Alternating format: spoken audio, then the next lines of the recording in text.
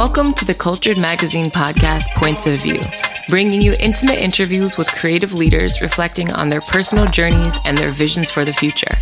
I'm your host, Sienna Fiquet. In today's episode, I speak to Eartheater, a multi-instrumentalist, producer, composer, and vocalist. We get into the depths of her musical practice, her upbringing and discovery of the Powerpuff Girls, her love of fashion and being a longtime Mugler runway girl, honing her body confidence and sexual liberation, her advice to emerging young artists, and what's coming up musically on her horizon, including a cheeky new Grand Theft Auto-inspired music video. Hi, Alex. Thank you for being my guest today, the iconic Eartheater. How are you doing? I'm well. Good to see you. Thank you for having me. Of course. And we were talking about this before. This is the first interview I'm able to do in my house. You're here in the flesh, looking very cute, and a little mini skirt and blazer. This is very boarding school vibes. Yeah, back to the drawing board. I'm like in work mode. Okay, this is you, the business attire. Yes, exactly. Okay, love it. So I guess first question is just as a artist and a performer, how has, this past year been for you, more incubating and being intentional about projects not being able to perform and be out, trying out new tracks for your fans. I also know you did a residency on the Cayman Islands at the very start of the pandemic. So if you could just speak a little on that experience. Actually, that was pretty recent. So it was like in April and May. It got pushed too. Yeah. Yeah, exactly. And that was much needed because this year was very hard. I feel like I'm so used to touring and traveling so much, and like I always feel like when everything is changing around me, it's easier to have a sense of like self and when I'm stagnant and not moving, I don't know. It was hard. I was sort of like dissipating into like the apartment, just like, add into the apartment. I don't know. I just like need to be moving around a lot. I need to like be splat against a lot of different things to be reminded of my constant, if that makes sense. Yeah, definitely. So to be honest, I was not that creative, and I definitely beat myself up a lot because I felt like I should have just been like recording the whole time. I did record a few songs, which I like, but they're sort of few and far between. Luckily, I had Phoenix to keep me busy. Yeah. I had just finished everything right before it shut down. I literally shot the album cover in London on March 4th, and then it was right after that. Immediately after, yeah. So thank goodness. I don't know if I'm allowed to swear in here. I was gonna thank fuck. Cause it was, I like, if that whole project had been put on hold for a year, it would have just been the most frustrating thing. So like, even though I wasn't able to play shows, putting out that album was actually really lovely. Yeah, and it was beautiful. And I think like being able to take the time to reflect on a project immediately after it's completed is like everything. I think, you move very fast. It's like boom, boom, boom. Yeah. You like had this pause, Yeah. No, for sure. And like, I think, I didn't know that this was going to happen, that whatever quarantine was going to be a major thing in all of our lives. But it was perfect for this record because it was like, it's an intimate, quiet album. Well, not always, but I think it does like, I think that like the introspectiveness of it was working with kind of the emotions that were starting to come out during that time. Yeah. And like, yeah. No, absolutely. I agree. So your music is amazing and transformative. Mm-hmm. And I think one of the things I really appreciate is the artistry that comes into realizing that in music videos. Like those music videos are like films. They're like full on storytelling and really special. So I wanted to ask a little bit about, you know, what goes on in your head behind the scenes when conceptualizing videos for your music. I'm thinking especially about the video Faith Consuming Hope, which is one of my favorites, and it takes place in Russia. You filmed that in Russia? Kiev, Ukraine. In the Ukraine, yeah. Okay. And it's just like so cinematic and beautiful. So I just wanted to hear about that process. That video, well, that was an exciting project because the Elliot, the director, reached out to me and said that he would pay for the whole thing. And wow. I've always operated on a shoestring budget. So, you know, just like literally draining my account. For the Inclined video, I spent my last $300 on the Ice Swan. You know, like these are the things that are priorities in my life. The investments. Yeah. You know, and then just be like eating like rice and beans and sriracha for like the next 3 weeks or whatever until like, but so we had a budget for that, which was amazing. And then also we shot it in Ukraine where it's very affordable to make a video, like the production amazing. Company and just like cameras and, you know, really skilled people.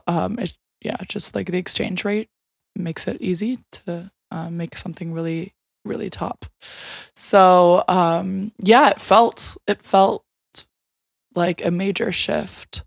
Being able to do that, you know, like having all these amazing camera operators and steady cams and, you know, cranes and whatnot, whatever. But there weren't actually any cranes, but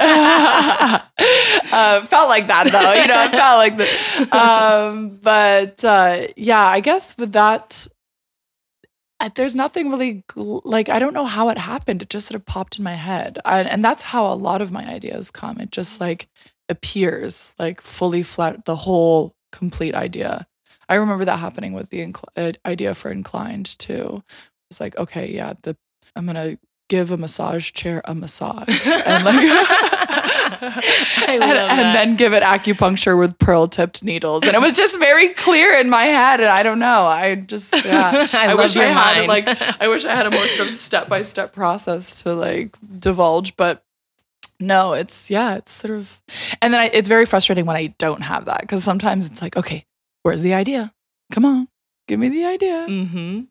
You know, give me the gold, you know, and you just have to sit. Sometimes, you know, my managers will be like, okay, treatment is due in 3 days. Get your creative juices flowing. And I'm like, just like waiting for genius to strike. But the thing is, I know that it will come. Yeah. So it's like, I am pretty stubborn. Like I will push back deadlines and just wait. Because then, lo and behold, always like, boom, it comes eventually. Mm-hmm. And it's like, okay, here's the idea. Got it. Let's go. But yeah, I definitely drive my team crazy because I'll be like, just really pushing things. Yeah. I kind of love that though. I think not succumbing to pressure and timelines, obviously honoring and being respectful, but being like, let's not rush. Let's not, you know what I'm saying? It's always better in the long term to just like make things just, I'm like, to stay with the magic. Yes. You know, I'm like, yes, it is my job. Yes, this is my livelihood. This is and other people's livelihood connected to me, which, you know, it's a responsibility. But the first thing is always just the magic, staying to that. So, yeah, I love that. And okay, when you first came in, you were telling me about a music video that you're in the works for right now. So say what you can, tease what you can. So yeah, I'm. It's really exciting, super fun. It's definitely, this song is a gag. It's just like me drinking dumb bitch juice, like pounding dumb bitch juice boxes. No, not literally, but like, you know what I mean? It's just a real, I think because the last album was very emotional and very serious. And so I definitely had this sort of like, my impulse lyrically was right now has been very cheeky and just like fun. And it's just, you know, sexy summertime. So that's definitely what this song is giving. The premise of the song, or like the sort of game, if you will, is the idea of like Grand Theft Auto, like stealing cars and taking over a car, pirating a vehicle by giving roadhead and getting the guy to crash the car. So yeah. So that's like, yeah, so there's like me and these other girls in the video. Just like find ways to like, and it's referencing the game GTA too. So we like all are walking and moving in GTA sort of like movement style. And rip open the door and like pull out the passenger and get in. And then like you sort of see the car speed away and then slowly like just crash into the side of and like not an accident, like not like a big crash, like the first lyric is like, I jumped in the whip so fast, but he crashed it so slow. Like, it's just like this. So it's just like, it's just stupid. Like, yes, you just like see all these cars just like rolling off the road really slowly and just like knocking over a trash can. And then like a girl's head popping up and being like goofy smile with like lipstick smudged. Oh my God. It's going to be good. I'm excited. When is that released? That is coming out August 20th. Okay, August 20th. So that's about a month out. So everyone stay tuned for that. Get ready. Okay, so before I mistook the location for that music video for Russia, but it was the Ukraine, but you yourself are Russian. Yes. That is cool. Mm-hmm. Tell me a little bit about your family and your upbringing. So my dad escaped the Soviet Union early. He married Melinda McLean, who was the daughter of Donald McLean, who was one of the three main spies in the Cold War, the English spies that divulged the American atomic information to Russia. Oh, pretty juicy. My God. Yeah. So he escaped the Soviet Union early by marrying her and got smuggled out. And he was obsessed with John Lennon and like the Beatles, like as all Russians during the Soviet Union were. So I can't stand the Beatles. I don't get it.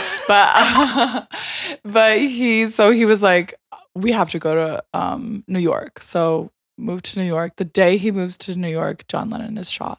Really intense. Whoa. So that's a little anecdote about my dad. And then he eventually leaves Melinda and then meets my mom, who's English and just happened, like my mom swore to never come to the United States. She hates America and Americans. But her mother married an American, terrible tisk.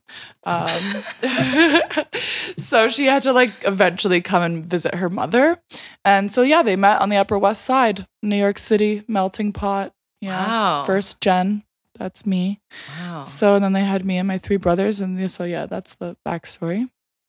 And then it's weird because my dad was Russian, grew up in the Soviet Union where religion was, you know, not a thing. You know, they burned all the churches, all this. And then after the Soviet Union fell, Orthodoxy had a major like resurgence, and now it's actually like a very conservative country, and like the church is very much intertwined with like, you know, politics again, weirdly. So my dad is like completely atheist, like does not spiritual at all. My mom grew up very atheist Anglican, you know, sort of well-educated English lady, but she fell in love with Orthodoxy. So it's really weird. Interesting. She's English, but then she converted to Russian Orthodoxy. Interesting. Yeah, and became very, very, very strict and very religious. And sort of became obsessed with monasteries and monastics. So that's why I was like referencing the nuns in the video and just growing up, because I grew up with a lot of nuns, which was great. Love them. Yeah, love him. Love him. Yeah. Wait, that's crazy. I didn't know any of that. Yeah. So I was homeschooled. Yeah. Mom is very radical. Homeschooled, extremely, rejecting of society and lives a kind of fringe life. In a house in the middle of the woods, middle of nowhere with a VPN and just like goes to church at the monastery next door and has chickens. Okay.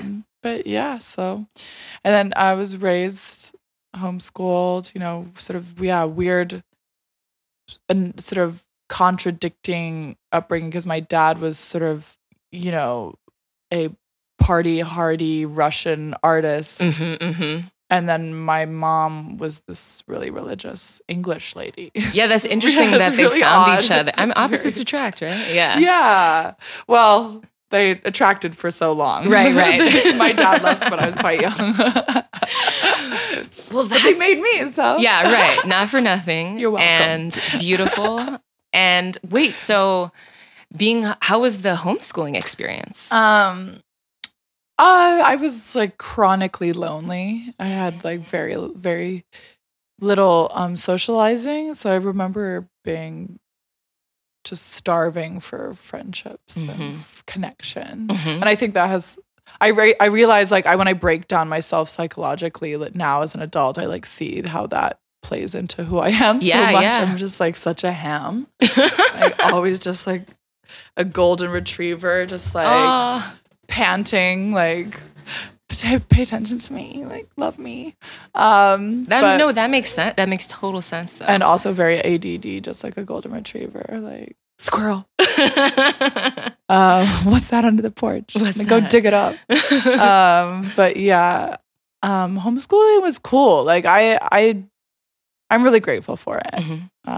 It's definitely a lot of the ways in which I like struggle to be an adult, I think is also, I blame it on homeschooling. I'm like, filling out forms and like paying attention and remembering things. I'm very like chaos queen, which homeschooling definitely enabled that. Interesting. Because, there was very little structure. Right. Yeah. I didn't have to show up to anything. I didn't have to like, we didn't have tests. We didn't have grades. We didn't have any of that, But one thing I think is that it did like instill a sense that like curiosity is the currency of my education or whatever.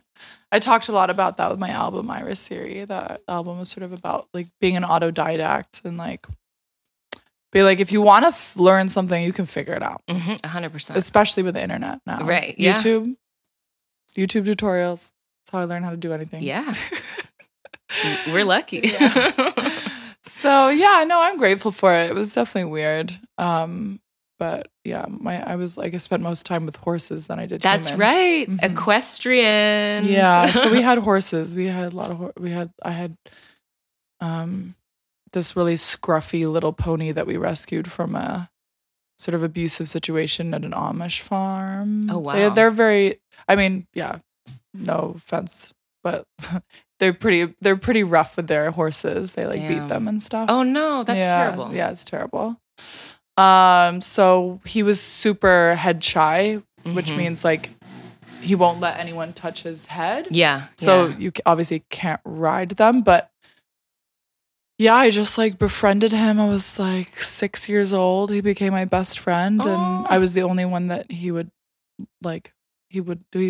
only let me touch him, and we became steadfast buddies, and eventually did like shows together and show jumping and stuff. Oh my God. Yeah, it was like my favorite thing to do. Oh, okay. Definitely going to need footage of that. Yeah. Okay, I'll find some good photos. We'll find that later. Wait, that's incredible. Yeah, it was great. I was actually just thinking about, I was part of the 4-H, which is like this country kid organization. It's called like 4-H to stand for like health, heart,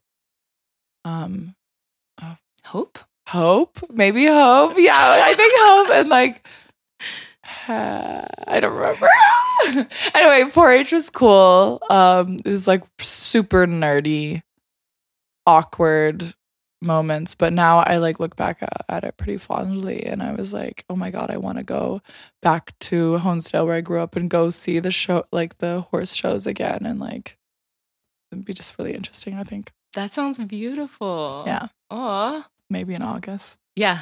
Maybe a little trip. Yeah. So then when did you move to New York? I moved to New York when I was 18, and yeah, kind of pretty much sort of dropped out of high school, but then my mom says that I got my diploma through Pennsylvania Homeschoolers. I sent them like a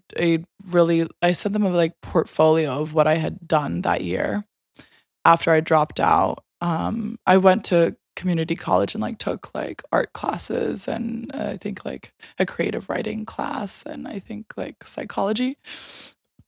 So I like put that all into a folder and sent it to Pennsylvania Homeschoolers and was like, do I graduate? And I don't think I ever got my diploma. What the heck? I mean, why won't they send it? I don't know. I don't know if I like passed, but I've never needed it. So okay, even better. I mean, I have like master's programs, like universities messaging me now being like, we know that you didn't. Oh, I think I saw that. They're like, you told me about it. Yeah, they're like, we know you like don't have any credential, but we want you to come take our master's Education program. For all. I love that. Yeah, that's cool. Can you tell me a little bit about your label, Chemical X, that released the iconic Trinity mixtape in 2019? Mm-hmm. And what I love about this mixtape is that, one, it's on your label, mm-hmm. and two, you collaborated with a lot of, electronic and dance music producers, which was really special. So if you could just speak on that. That was a really great summer. I think of it so fondly. Like it was one of those moments where you're making something and you kind of just know how great it is as you're making it, and just I mean I'm usually like have to balance like self-doubt and moments and like work through feeling like just going to the studio is actually work. Like, yes, we're searching for magic and we're focused on the magic, but some days, it's just like, okay, we have to mix this track now, and I'm tired of listening to it, and I'm like, want to get this over with. But with Trinity, the whole time was like electric. It was so magical, and I just knew it was going to be great. I knew it was going to pop, and it was a very empowering moment because for the first time I was like, I don't need anyone else. I don't want help from anyone else. I don't need anybody else. I can do this on my own. I know the music is going to speak for itself. I don't need videos. I don't need PR. I don't need a campaign. I don't need none of that. Just the music itself. That's amazing. And it was, a really powerful moment. I'm really, really proud of it. And I think it was a dream come true too, because of the collaborations that you mentioned. Yeah. Like I had for years fantasized about collaborating with electronic producers, like making big beats, sexy anthemic music. And I just like hadn't found that chemistry with anybody yet. And I just like was praying for that, and then it just fell in my lap, like Ace lived down the street, and he and I were working at Hollow together, and he was really good friends with Izzy, and then so Izzy would pull up all the time, and then I met Lars through Izzy, and then Dodros I met through Show Me the Body. And Denzel was also working at Hollow with us, and we were all just hanging out together, and it was all just very natural. And that's something that I really do care about. I hate like forced situations. Unless I'm like a major fan of the person I am about to collaborate with that I don't know as like a friend, I kind of shy away from those situations. Like, so yeah, it was just a dream come true. Like every time we would sit down in the studio with any of those producers, it was like just so fun. Mm-hmm. And I also, with that album, I remember consciously making the decision to yes, polish things and make things, like really listen to my heart and my intuition with things, but not to question myself. Like go with the first impulse, go with the first inclination. Because in the past, I would always try to push myself more and be like, well, it could be this myriad of other ways, so I'm going to try them all before. And, you know, go, like really like try to push myself to like play with different sounds. Where with Trinity, I was finally relaxing into myself as a songwriter completely, just like, and yeah, so it just sort of flowed out. And I was signed to Pan, so that's right. Like legally, it was actually, I was breaching contract to release it on my own. But oh, really? Yeah. Okay. Which is part of why I played it down as a mixtape. But to me, it's a fully fledged album. Oh, yeah, yeah. But I remember like chatting to Bill and being like, Bill, who runs Pan, the label that I was signed to at the time. And I was like, hey, like, I'm just is it okay if I just put out this like really low key, super like thrown together casual mixtape with like my friends? And he was like, yeah, that sounds cool. Yeah, go ahead, whatever. And then of course it like, I kneo it was going to be this monumental moment. Yeah, I remember the first single, High Tide, came out and he was like, damn, that's a really good song. And I was like, yeah, it's cool. It's cute. My little project. So yeah, and then Chemical X, I just like, actually, you know, I grew up homeschooled, so I didn't have television. I didn't have a lot, like I'm like Swiss cheese when it comes to like pop culture and like TV culture and movies and stuff. I just like massive holes. I'm like, what? Like Powerpuff Girls? What's that? And I remember Izzy was like, you don't know Powerpuff Girls? Like, I need to show you Powerpuff Girls. That's crazy. And so yeah, so he showed me Powerpuff Girls. I got obsessed immediately. And I was like, oh my God, Chemical X. Like, that's gonna be the name of my album. Yeah. Like a special potion. Yeah. So yeah. And then now I'm finally like about to sign a contract with distribution so I can start incubating new artists and release other artists on the label. Yeah. And stay independent. So now I've concluded my contract with Pan. So I'm now completely independent and yeah, gonna stay that way. That's turn down labels from other big turn down offers from other big labels. That's great. Like, yeah, no. That's power, you know, running your own business project label and being able to make those decisions autonomously. Yeah, you know? I'm really, really excited about it. Are there any artists you want to tease who will be working with? So part of my idea with Chemical X is that there's 3 different stages of being a Chemical X artist.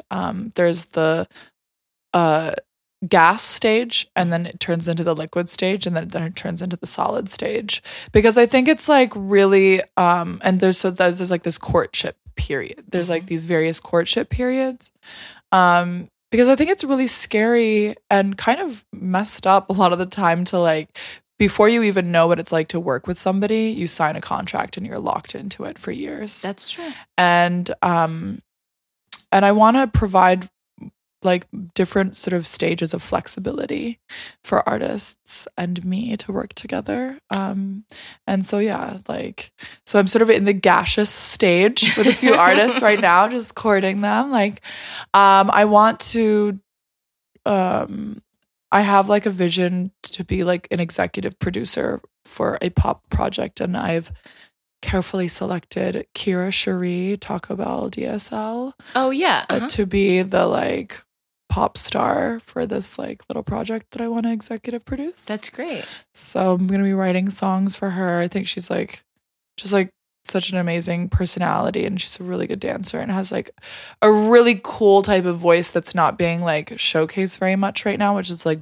big, bolting bell of a voice, like diva voice. Like everything is so cutesy right now and like hyper sort of like squeaky toy femme, like, which I love. I fuck with it, of course. And or it's like rap or the squeaky toy femme or like hyper sort of like poppy, like I mean I love it all. I'm just saying that like I miss that kind of like early 90s like Goldie remix vocal, you know, like in a city lies, in a city, you know, like just like those you know what I'm talking about, like and I think that she can really do that, and so that's one of my visions. That sounds amazing. And then I'm also chatting with Nara and Cheeky. Yay! Cheeky Ma, yeah. Cute. I love them. Yeah, the music they make together is really cool. Yeah, so talented.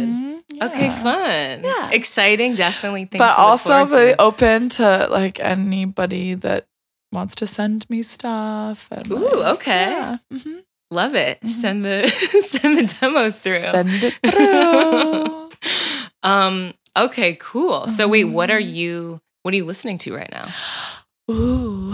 Oh my God, I'm obsessed with the song Tick by Maureen. Yes. Oh, and that was in the Mugler show. Yeah, which I just like, I'm addicted to that song right now. Yeah. Babalengel Damatik. It's such a like fun melody, and it's just like that's the kind of song I'd want to like walk out to. Oh, you know what I mean? Like it just sets the tone. It's so good. Yeah, that whole mix, Total Freedom by Total Freedom is incredible.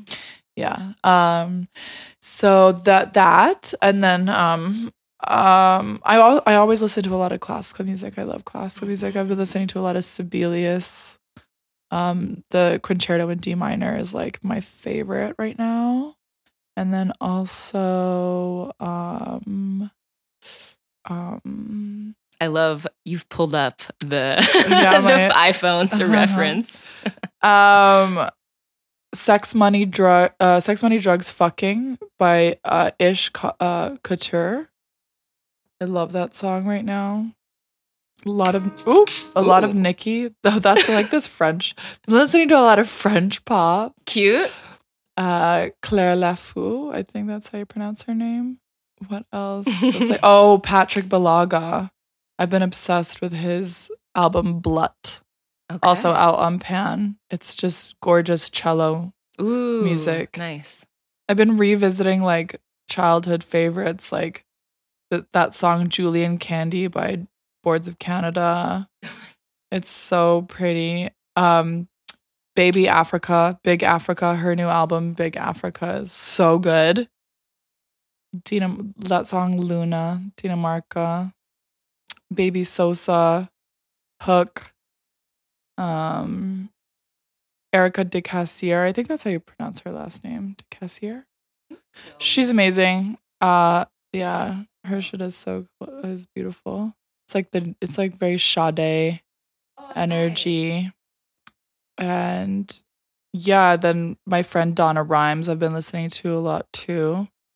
She's like, New York legend. Yeah. Oh, Donna. Yeah. Yeah. I'm like saying it like I know her, but we chatted about how much you were loving her music. Sexy Red, Northside. Love that song. Vanessa Dow. Incredible song, Becoming a Nun, it's called. So good. It's like lounge vibes, really sexy. Dang, look at this. You're giving us the whole Sonic playlist. Queen Lady Gangsta, Double Tap. That song is so good. She lives in Jamaica. She's so sick. Yeah, I don't know. That's probably good, right? I was expecting to be like, this one thing. You gave like a whole everyone write it down. Yeah, exactly. Write them all down. Write them all down. That's great. I love that. Yeah, because I feel like as an artist, like you must constantly be listening to so many things just for inspiration. I do and I don't, because I go through periods where I actually don't listen. I'll go through like windows where I won't want to listen to anything because I'm sort of plagued by my own inspiration so much that like, and I'm like so chronically over inspired a lot of the time that like if I listen to something when I'm already inspired, like it will just send me into like a frenzy of like just sort of manic over inspiration. And I'm like, oh wow, yeah, it's weird. I like, well, I definitely go through like periods where I like won't listen to anything to just stay focused on Silence. like one piece of information, like inspiration at a time. Okay, yeah, I hear that because I like try to,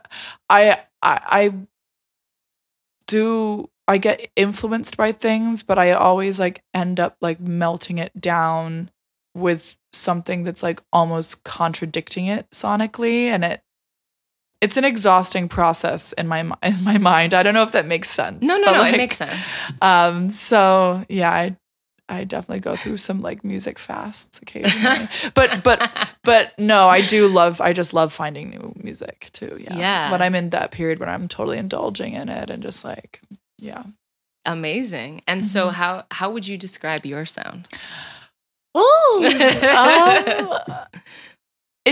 It's dictated by a feeling. The sound comes from a feeling first. Like I'm not a formulaic artist. Like I don't have a formula. Like I often find myself being inspired to express a feeling, and I feel like I don't know anything, and I've never made music in my life because I have to employ new skills and new ideas to hatch this feeling.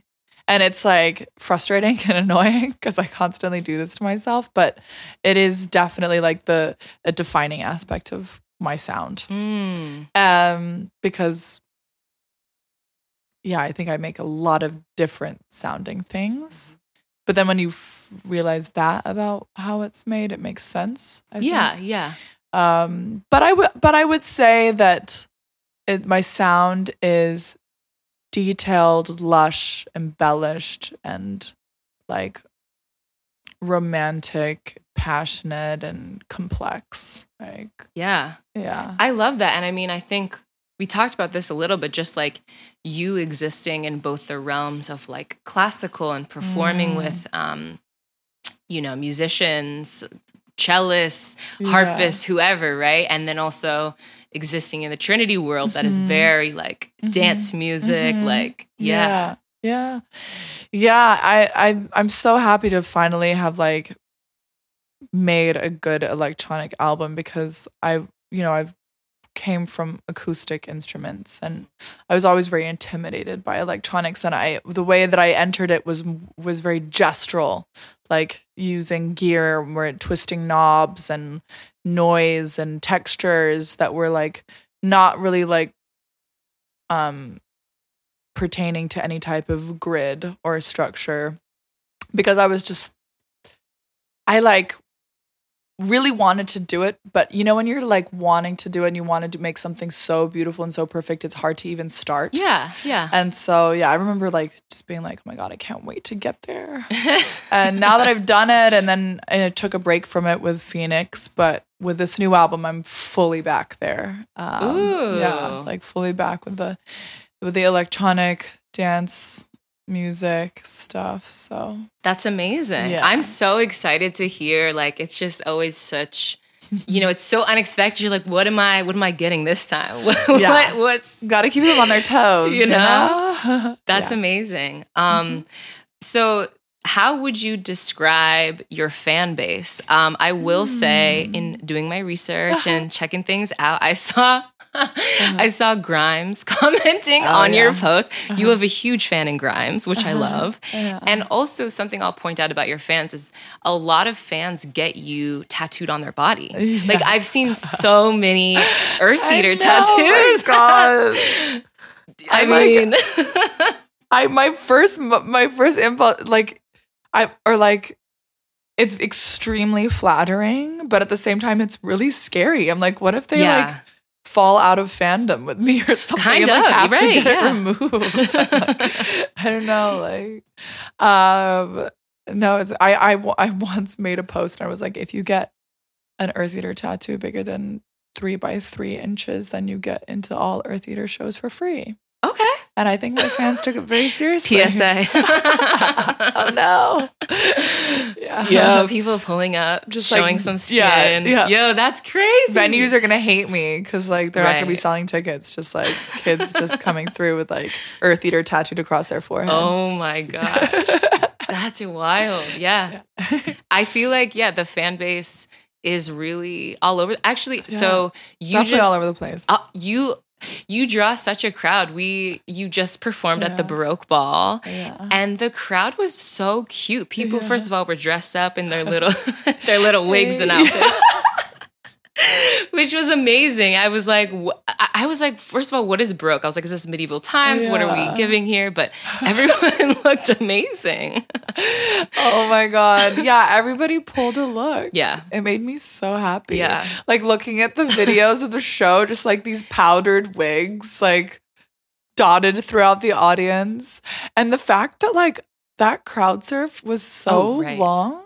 It really was, yeah. And it was all girls. Amazing. It was all little girls that held me up for so long. I was like, just, wow, what a moment. I will remember that the day that I die, probably. Yeah. Be like, oh, that happened. Yeah, it was amazing to witness. I was like, oh, So something that I love about you have such a powerful presence when it comes to honoring your sexuality and how that manifests, in your creative expression. So how did you reach this level of confidence when it comes to loving your body, feeling that embodiment, and finding, sexual liberation through performing and the music?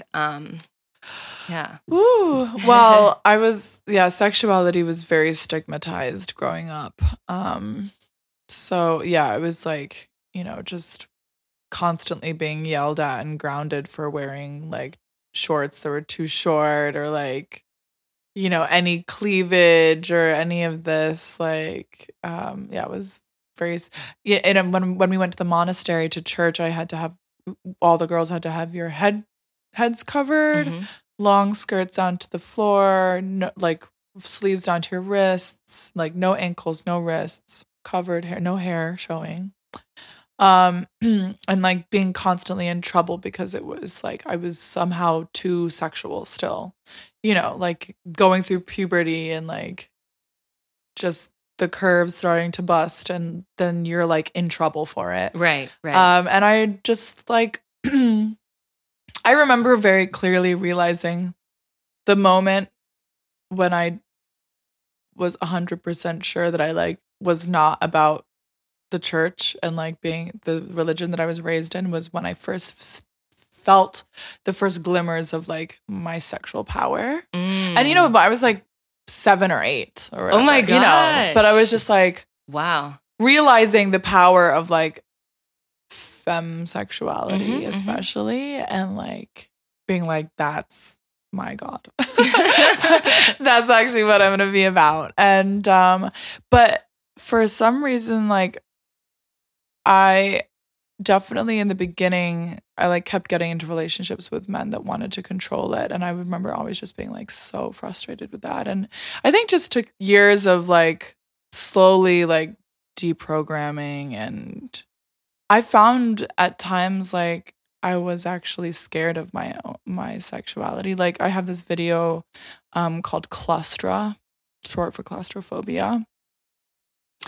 And I filmed this video in Père Lachaise, which is the graveyard in Paris. And I'm like sort of very, and like in that moment, like in performing, I very often would get this feeling of like possession and like fully embodying this like hyper, like sexual like energy, and then sort of feeling embarrassed about it afterwards. And like with the video, like I sat on it for years before I released it because I was like, now I'm like, just seems so silly to me. I'm so beyond that now. Right. But I feel like, especially in like interviews and stuff, it's important to like remember and talk about like how I wasn't always this way. Right. I really wasn't. Yeah.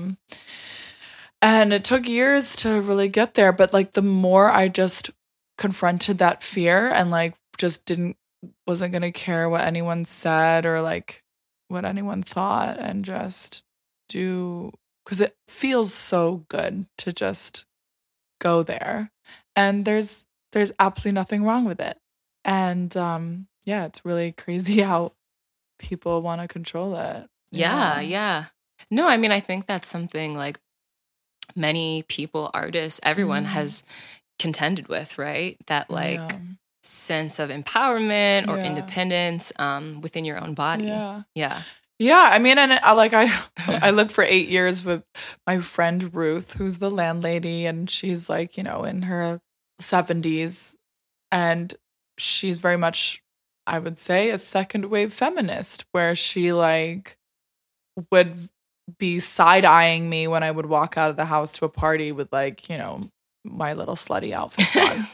And her being like, you know, you're just catering to the male gaze. Oh, wow. Interesting. I'm like, Ruth, that's your like own misogyny talking. Like, I'm doing this for me, you know? And it's weird how like I'll be like confronted on it as if it's like something bad. I don't know. But yeah, I love it. Like even the cover for Phoenix. Oh, yes. I was like, I remember being like, am I really going to do this? This is kind of crazy. Woo. But now I'm sort of addicted to that feeling. Like when you confront this fear and excitement in you, I'm like, oh, this is going to be good. Yeah. Take like facing it head on and like seeing what comes next. Yeah. I was just like, I was waiting for all like the crazy, like, trolley like fart jokes, but they never happened. Weirdly. Wait, that's amazing. Because like the flames coming out of my ass is like, what did she eat? Like, I don't know. You were like trolling yourself to prepare. I find myself doing that a lot. Like before I release something, I'm like, my mind will always find all the ways in which the trolls will be able to pull something apart. And then I'll be like, oh no, they're going to say this and that and whatever. Fuck it. I'm going to put it, well, obviously I don't care. But still, you know, I'm like thinking that way. And then weirdly it doesn't. Yeah. I mean, I have trolls, but like it's nothing crazy. Yeah. That's kind of just the way of social media. Exactly. So, okay, so popping back to Mugler, we were talking a little bit about the soundtrack. So you are a longtime Mugler girl. You've walked in 3 seasons now. That's amazing. So you walked in their latest spring 2021 collection, which was in the form of a runway film. And it was kind of like it took over the internet a little bit. And I mean, it had an amazing cast. It had Alec Weck, Bella Hadid, Dominique Jackson, Hunter Schafer, Kembra Fowler, Omahira Mota, and Patia of Patia's Fantasy World, among others.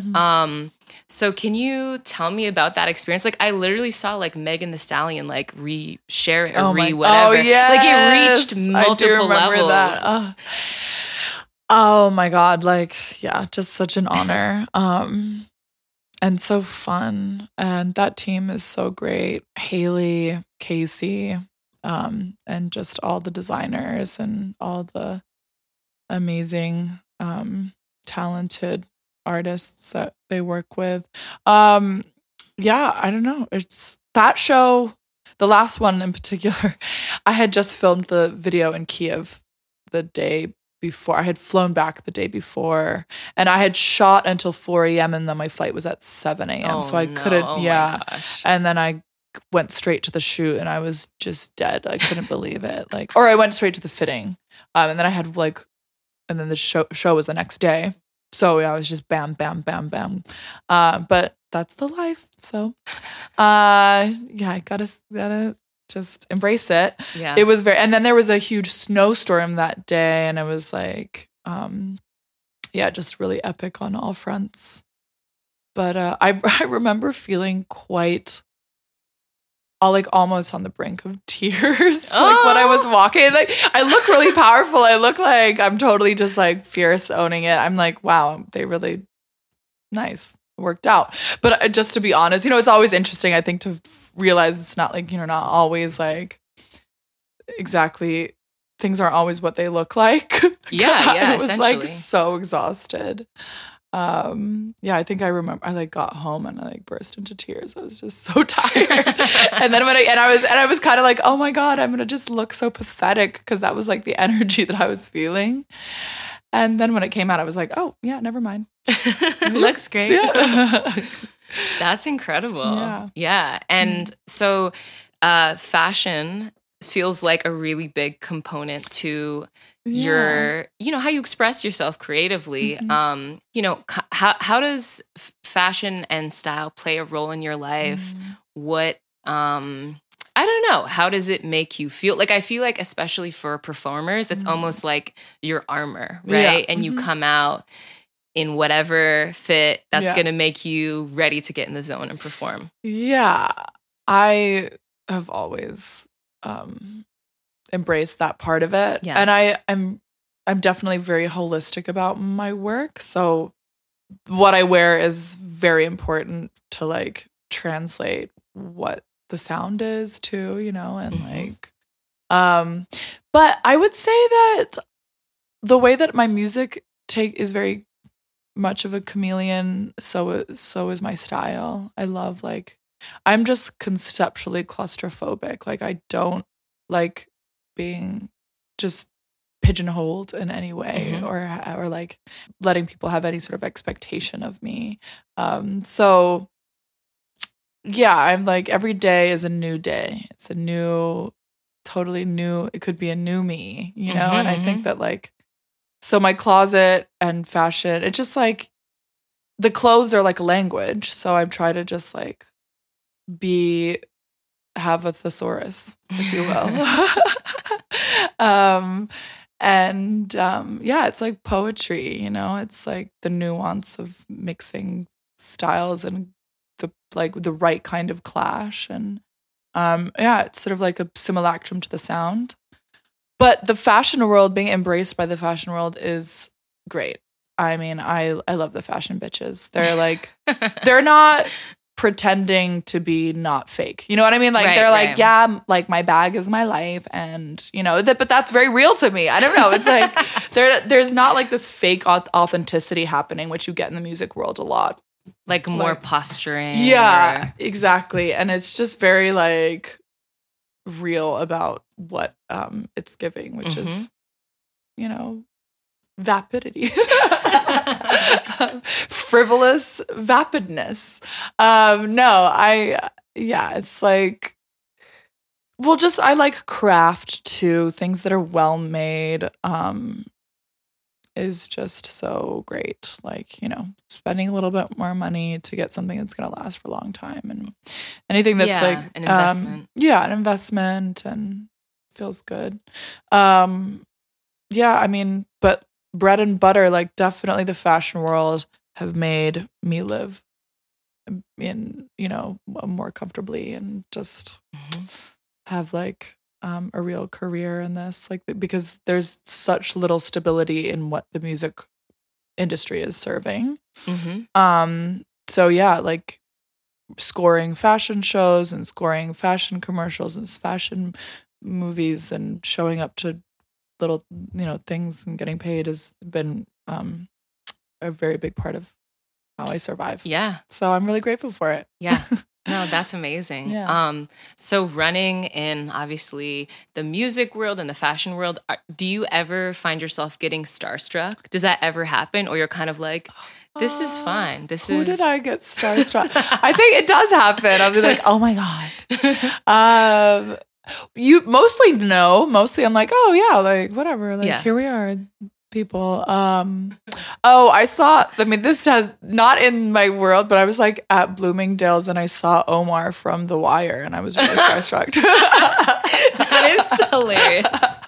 I love him so much. And also fashion icon. Yeah, definitely Omar from The Wire, fashion icon. Okay, that's been on my watch list for so long, and it's like, you know what I'm saying? It's when you watch something like that, you got to be ready to like watch multiple seasons. Yeah, exactly. So. I definitely did not have a life when I watched The Wire. You just go into the. Okay. Musically, you've collaborated with a lot of folks as well. Who is someone musically you'd love to collaborate with next? Oh my God, Rihanna. But she's never gonna make music ever again. So she may. Maybe.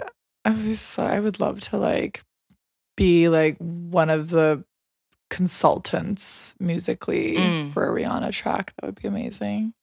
Young Thug. Oh, that would. I mean, that would. If you did that, I would find a way to make myself a part of it. And then maybe like Britney Spears. How did I know you were gonna say Britney Spears? I was just thinking about her. Really? Yeah, Britney. Let's get you out of there. Yeah. Yeah, that's good. I like that. Okay, that's a lot of very different artists. Okay, so let's manifest it. Mm-hmm. Those are your next collaborations. Mm-hmm. How would you, I mean, you kind of answer this already a little bit, but how would you like classify your journey in the music industry? Like, how have you seen maybe specifically the New York landscape changing? What are some of your favorite places to perform? Are you more particular about that now, having, been an artist for many years?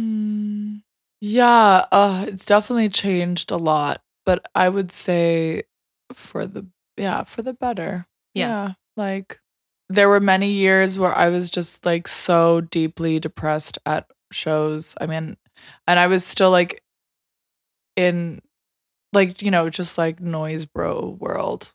And it's like there was definitely some cool things about what was happening then, but like I'm just so glad to be over that. There's way less instruments being played, but that's okay because I got that on lock.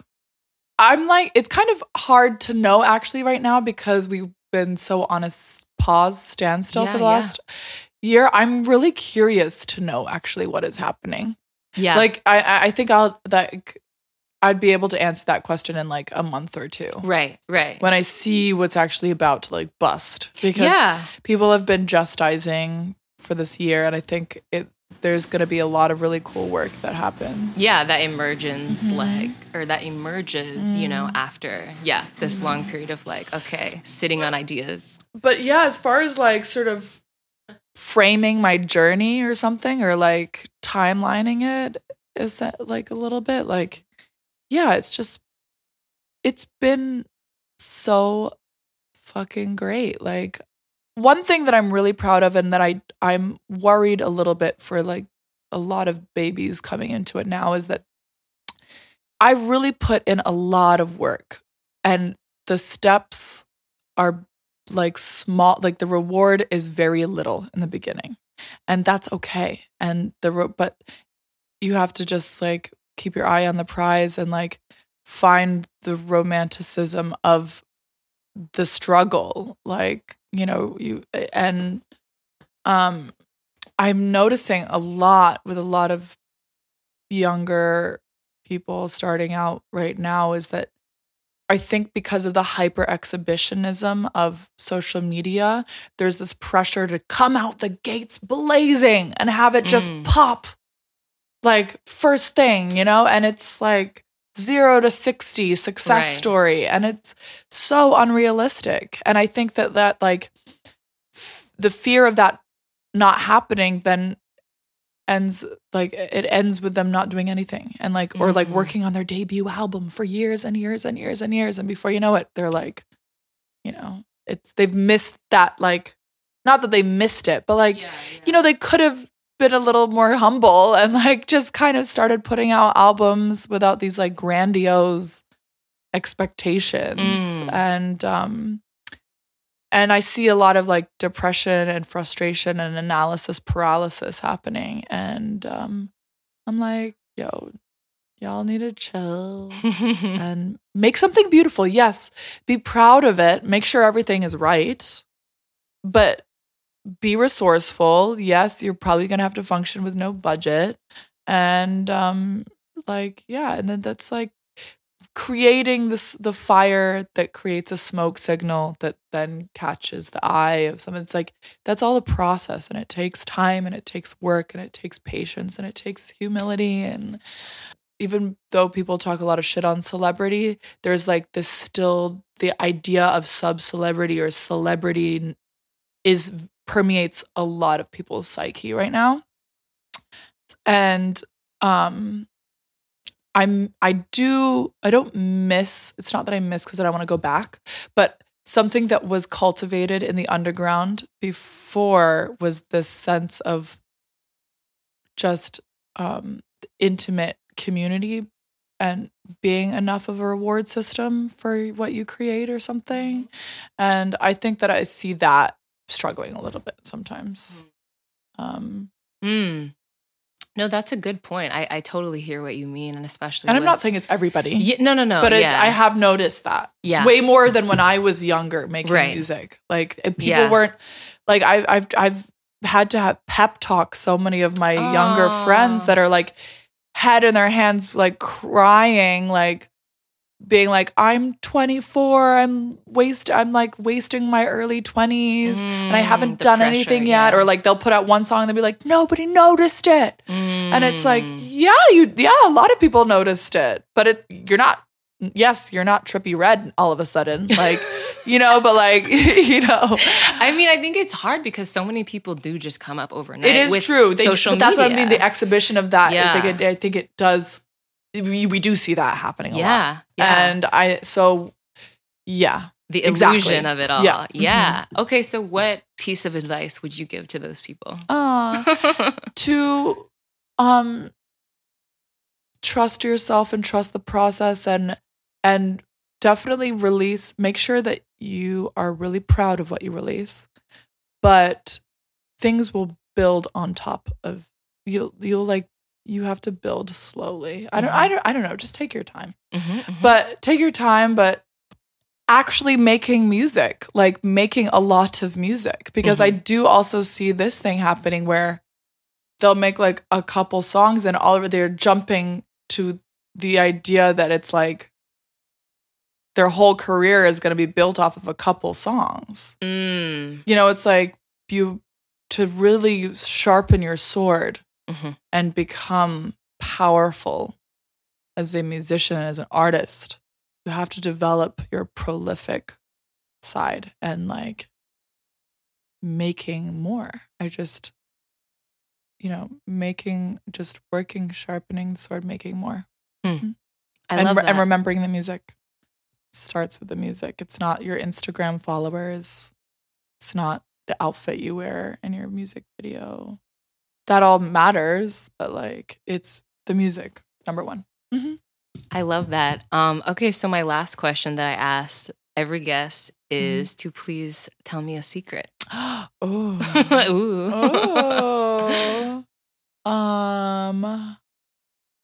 Or even like I'm dyslexic. I don't know. I'm a really slow reader. What else? Like talent you have, a skill, magic tricks. My party trick that I am so glad I retired was eating pennies. Oh God. Okay, please say more. Yeah, just like people get a kick out of me eating a penny. Or like two. You swallow the penny. Yeah. And then what happens? I don't know. They wish on it and... Yeah, you wish on it. Yeah, exactly. It's actually a really good wish. Maybe I'll have to swallow another penny for somebody that needs it. Right. Yeah, the wishing well. I am the wishing well. You are the wishing well. Okay, that's definitely a good secret. I am the wishing well. Okay, I love that. Okay, I think that's a good weird one. This is becoming ASMR. Okay, cool. Thank you so much. Thank you so much for being my guest, Alex. Yes, this is great. Love you very much. Love you. Bye. Thanks. Thanks for tuning in to the Cultured Magazine podcast, Points of View. We look forward to bringing you exciting interviews with artists and their visions for the future every month. Thank you to the podcast team for making this happen, to our editor, Randy Chapman, our sound engineer, Lars Probert, our theme music by Color Plus, and Cultured Magazine.